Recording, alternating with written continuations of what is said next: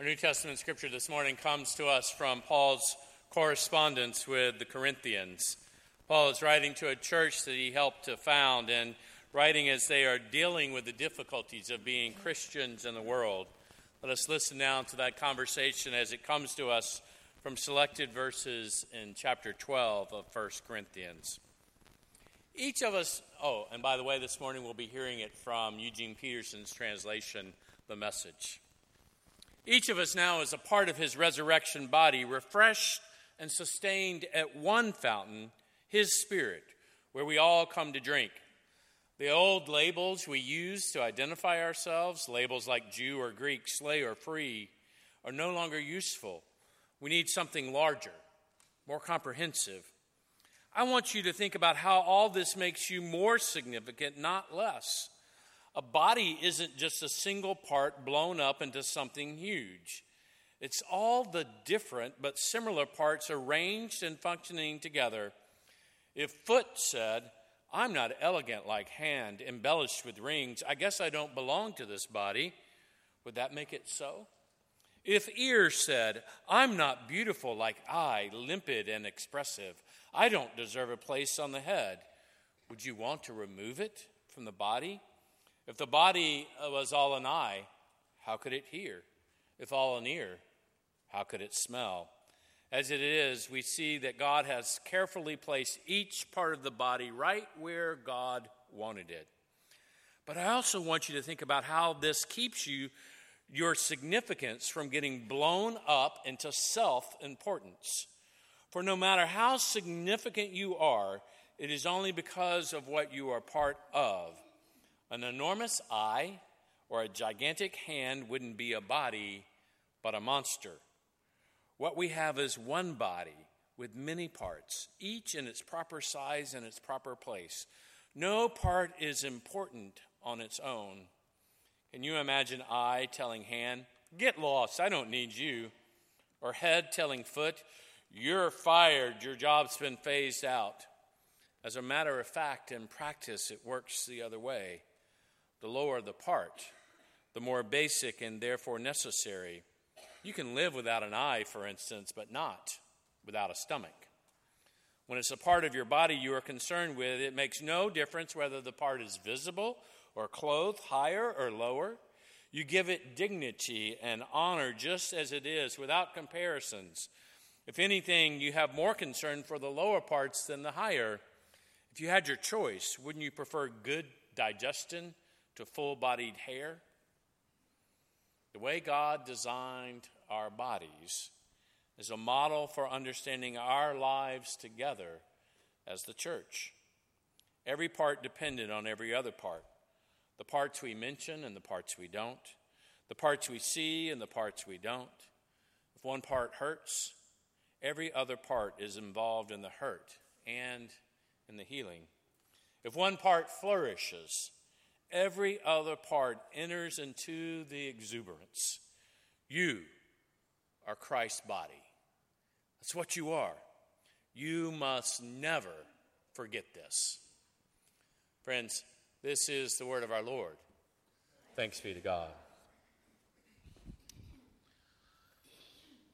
Stories are important. The stories we tell about ourselves, about how the world works, about who we are and who God is, these stories are important. There are all sorts of stories that we could tell ourselves about who we are as human beings and who God is. And so when we choose a story to tell, it's important. It's important to tell the stories about our lives in this world in a way that reflects who God is and who we are. And I think that's important to remember as we read the stories from the Scripture, that there were always other stories out there. There were always competing narratives out there when the Scriptures were written. They weren't written in a vacuum. They weren't written with nothing else going around them. There were always stories being told about what it meant to be a human being and what it meant to be one who lived a faithful life.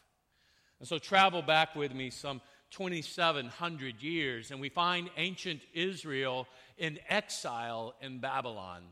They've been conquered, they've been defeated, and they've been taken away into Babylon. And when they get to Babylon, they encounter a story that the Babylonians told about how the world came into being and how they were to be now in this new conquered state. And that story went something like this. You see, for the Babylonians, there were two kinds of people. There was royalty and there was everybody else. There were kings and queens and royalty and everybody else. And the kings and queens were seen to be created in the very image of God. In fact, they were called the children of God, the sons and the daughters of God. But there's a different story about the rest of humanity. And that story went something like this. The gods wanted to rest. You see, if you were a god or a king or a queen, one of the things that you got to do was rest. Take time off. Yet the gods had made this world and this creation, and it was taking away all their time to rest. They were getting tired of taking care of the world. And so they said, well, let's make a creature to take care of the world for us. And so they went, and there had been a revolution and a rebellion, and they took the rebellious god, and they killed that god, and they took the blood of that god and mixed it with some of the earth, and they created human beings with the sole job of serving the gods to take care of everything. And so what happens in heaven happens on earth. So there were two kinds of creatures in that story, and there was royalty, and then everybody else was to be a servant to the royalty. Yeah, they had an image of God in them, but it was that rebellious God who had been exiled. And so the children of Israel are told, this is who you are. You're servants. You're not royalty. And in the midst of that, a poet speaks and tells a different story. That poet imagines the divine court, imagines the divine throne room, and in that poet's story, God, the creator of the universe, looks at all the royalty that were there and says, let's create human beings in our image. And God created human beings, male and female, in the image of God, all equally.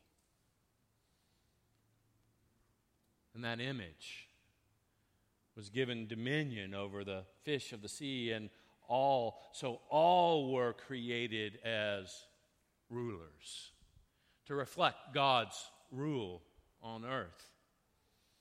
And you see the difference? In one story, there's good people, high-class people, stars on bars. And in the other, there's no distinction. Everyone is created in the image of God. Every single person is created in the very image of God. There's no distinction. And friends, that story would have been radical. It would have been countercultural. It would have been startling to anybody who heard it, because everybody believed that the world was different, that there were rulers and servants. And here comes this storyteller saying, no, everybody's created in the image of God. Some 700 years later, Paul is writing to a young Christian congregation in Corinth. And the Corinthians had a similar story that the Babylonians had. You see, they were part of the Roman Empire, and in Rome there was an obsession about status. There was an obsession about being at the proper place, of being in the right status.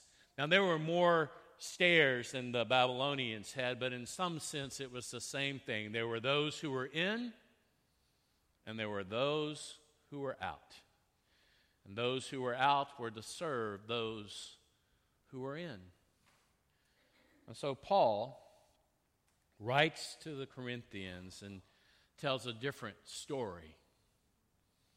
He tells a story about everybody being unique, everybody being different, but our uniqueness and our differences combine together to form one body, the body of Christ. And the eye can't say to the foot, I have no need of you. And the ear can't say to the hand, I have no need of you. Paul says that the way God created the world, we all are connected to each other. Status, privilege doesn't matter. In fact, in the way God created the body, sometimes the lower parts are given more honor than the higher parts. And Paul says, in God's world, we're all knit together to become one body. Unique and different, but also held together to be a part of the body. And just as startling and amazing as that creation story was, Paul's letter to the Corinthians would have shocked them to their core, because it challenged everything they believed about who people were and about status and privilege and all the distinctions that they had made between themselves, like those with stars and those without stars. Traveled some almost 1900 years later, and Dr. Seuss in 1953 writes a story about Sneetches, some with stars on theirs and some with stars missing. And as the story goes, they keep wanting to have the status of being different than and better than the others. And there's this strange little character, Sylvester McMonkey McBean, who comes along. And Sylvester McMonkey McBean exploits the idea of status and privilege, of all of that, by getting them to pay to have stars on and stars off and stars on and stars off, and finally goes away with all their money. But the fascinating thing is because of what he did, at the end of the story, the Sneetches realize that they're all Sneetches. Didn't matter if they had stars on theirs or did not have stars on theirs. They were all Sneetches. We live in a world that wants to tell us the story that race, nationality, class, status separate us into us and them, to those with stars on theirs and those without.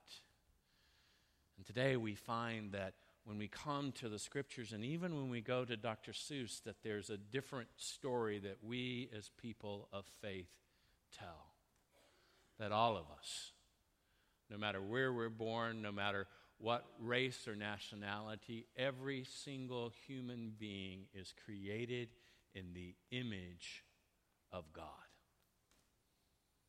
That story is 2,700 years old, but it is as powerful today as it was when it was told those many years. That each of us has been given a particular gift, that we're not some amorphous blob, but that each of us is unique. But our gifts are to be used in the building up of the body of Christ, in the building up of Christ's work in the world. And that in the end, we're all people. Just like the Sneetches came to realize that they were all Sneetches, we are all people created in the image of God to be God's servants as part of the body of Christ in the world. So Paul was writing, just as that writer in Genesis and perhaps even Dr. Seuss, to a people who needed that reminder. You see, the Corinthians really, as I said earlier, they exalted in being the best. And so they wanted to have the best spiritual gift. And they wanted to compare their spiritual gifts. Like, my gift is better than your gift. It's better if I go work at Mayport Market than if you serve in Beam. It's better if I do this. The preacher's the best of all. And comparing gifts. And Paul said, remember, all created equal. Each of us has unique gifts. We're all people of God. But at the end, he says, there is one gift. There is one gift that I invite you all to excel in. And that's chapter 13. And it goes something like this. If I speak with human eloquence and angelic ecstasy, but I don't love, I'm nothing but the creaking of a rusty gate. If I speak God's word with power, revealing all God's mysteries and making everything plain as day, and if I have faith that says to a mountain, jump, and it jumps, but I don't love, I'm nothing. If I give everything I own to the poor and even go to the stake to be burned as a martyr, but I don't love, I've gotten nowhere. So no matter what I say, what I believe, what I do, I'm bankrupt without love. Amen.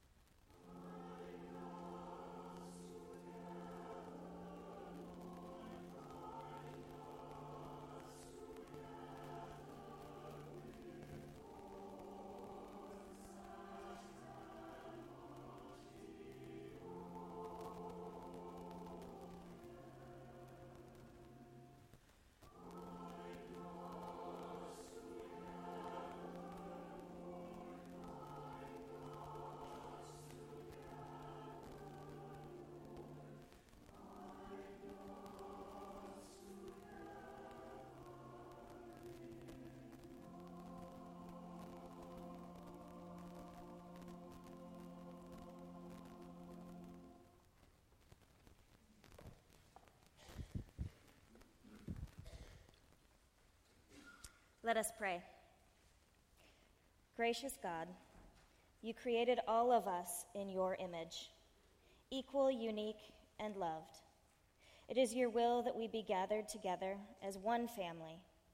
Until that time comes, we pray for those who have less than we do, for those whose homes have been destroyed by fires or other natural disasters, for those who cannot afford homes or food. We pray for those who face fear and despair each day due to war and violence. We pray for those who are silenced and for those who think their voices are more important than others. Lord, fill our hearts with your love, with the desire to ensure justice for all, and the courage to take action when needed. May there be an end to division, strife, and war across the world. And may all of your children thrive, knowing love and peace. We ask this in the name of Jesus Christ our Lord, the one who taught us to pray. Our Father, who art in heaven, hallowed be thy name. Thy kingdom come, thy will be done, on earth as it is in heaven. Give us this day our daily bread, and forgive us our debts, as we forgive our debtors. And lead us not into temptation, but deliver us from evil.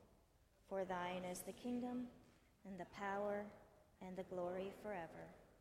Amen.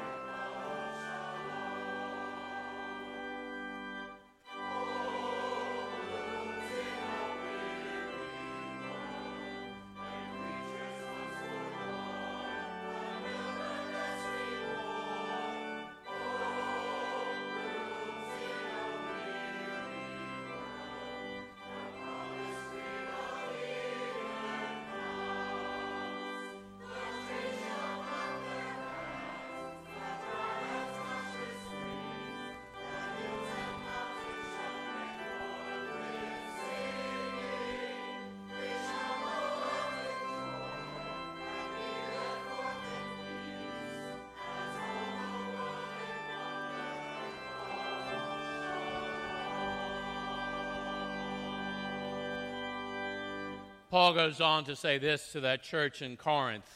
We don't see all things clearly yet. We're peering through a mist, looking through the fog. But one day that fog will clear. It will be lifted up and we'll see it all clearly. See it as clearly as God sees us. But until that day, there are three things for us to do. Trust steadily, hope unswervingly, and love extravagantly. And the greatest of those three is love. So friends, go out and help the mist to clear by showing the world of God's love that loves us all because we are all created in God's image. And go trusting that the grace of our Lord Jesus Christ, the love of God, and the fellowship of God's Holy Spirit will be with you and those whom you love. In fact, is with all of creation today, this week, and forevermore. And all God's people say, Amen.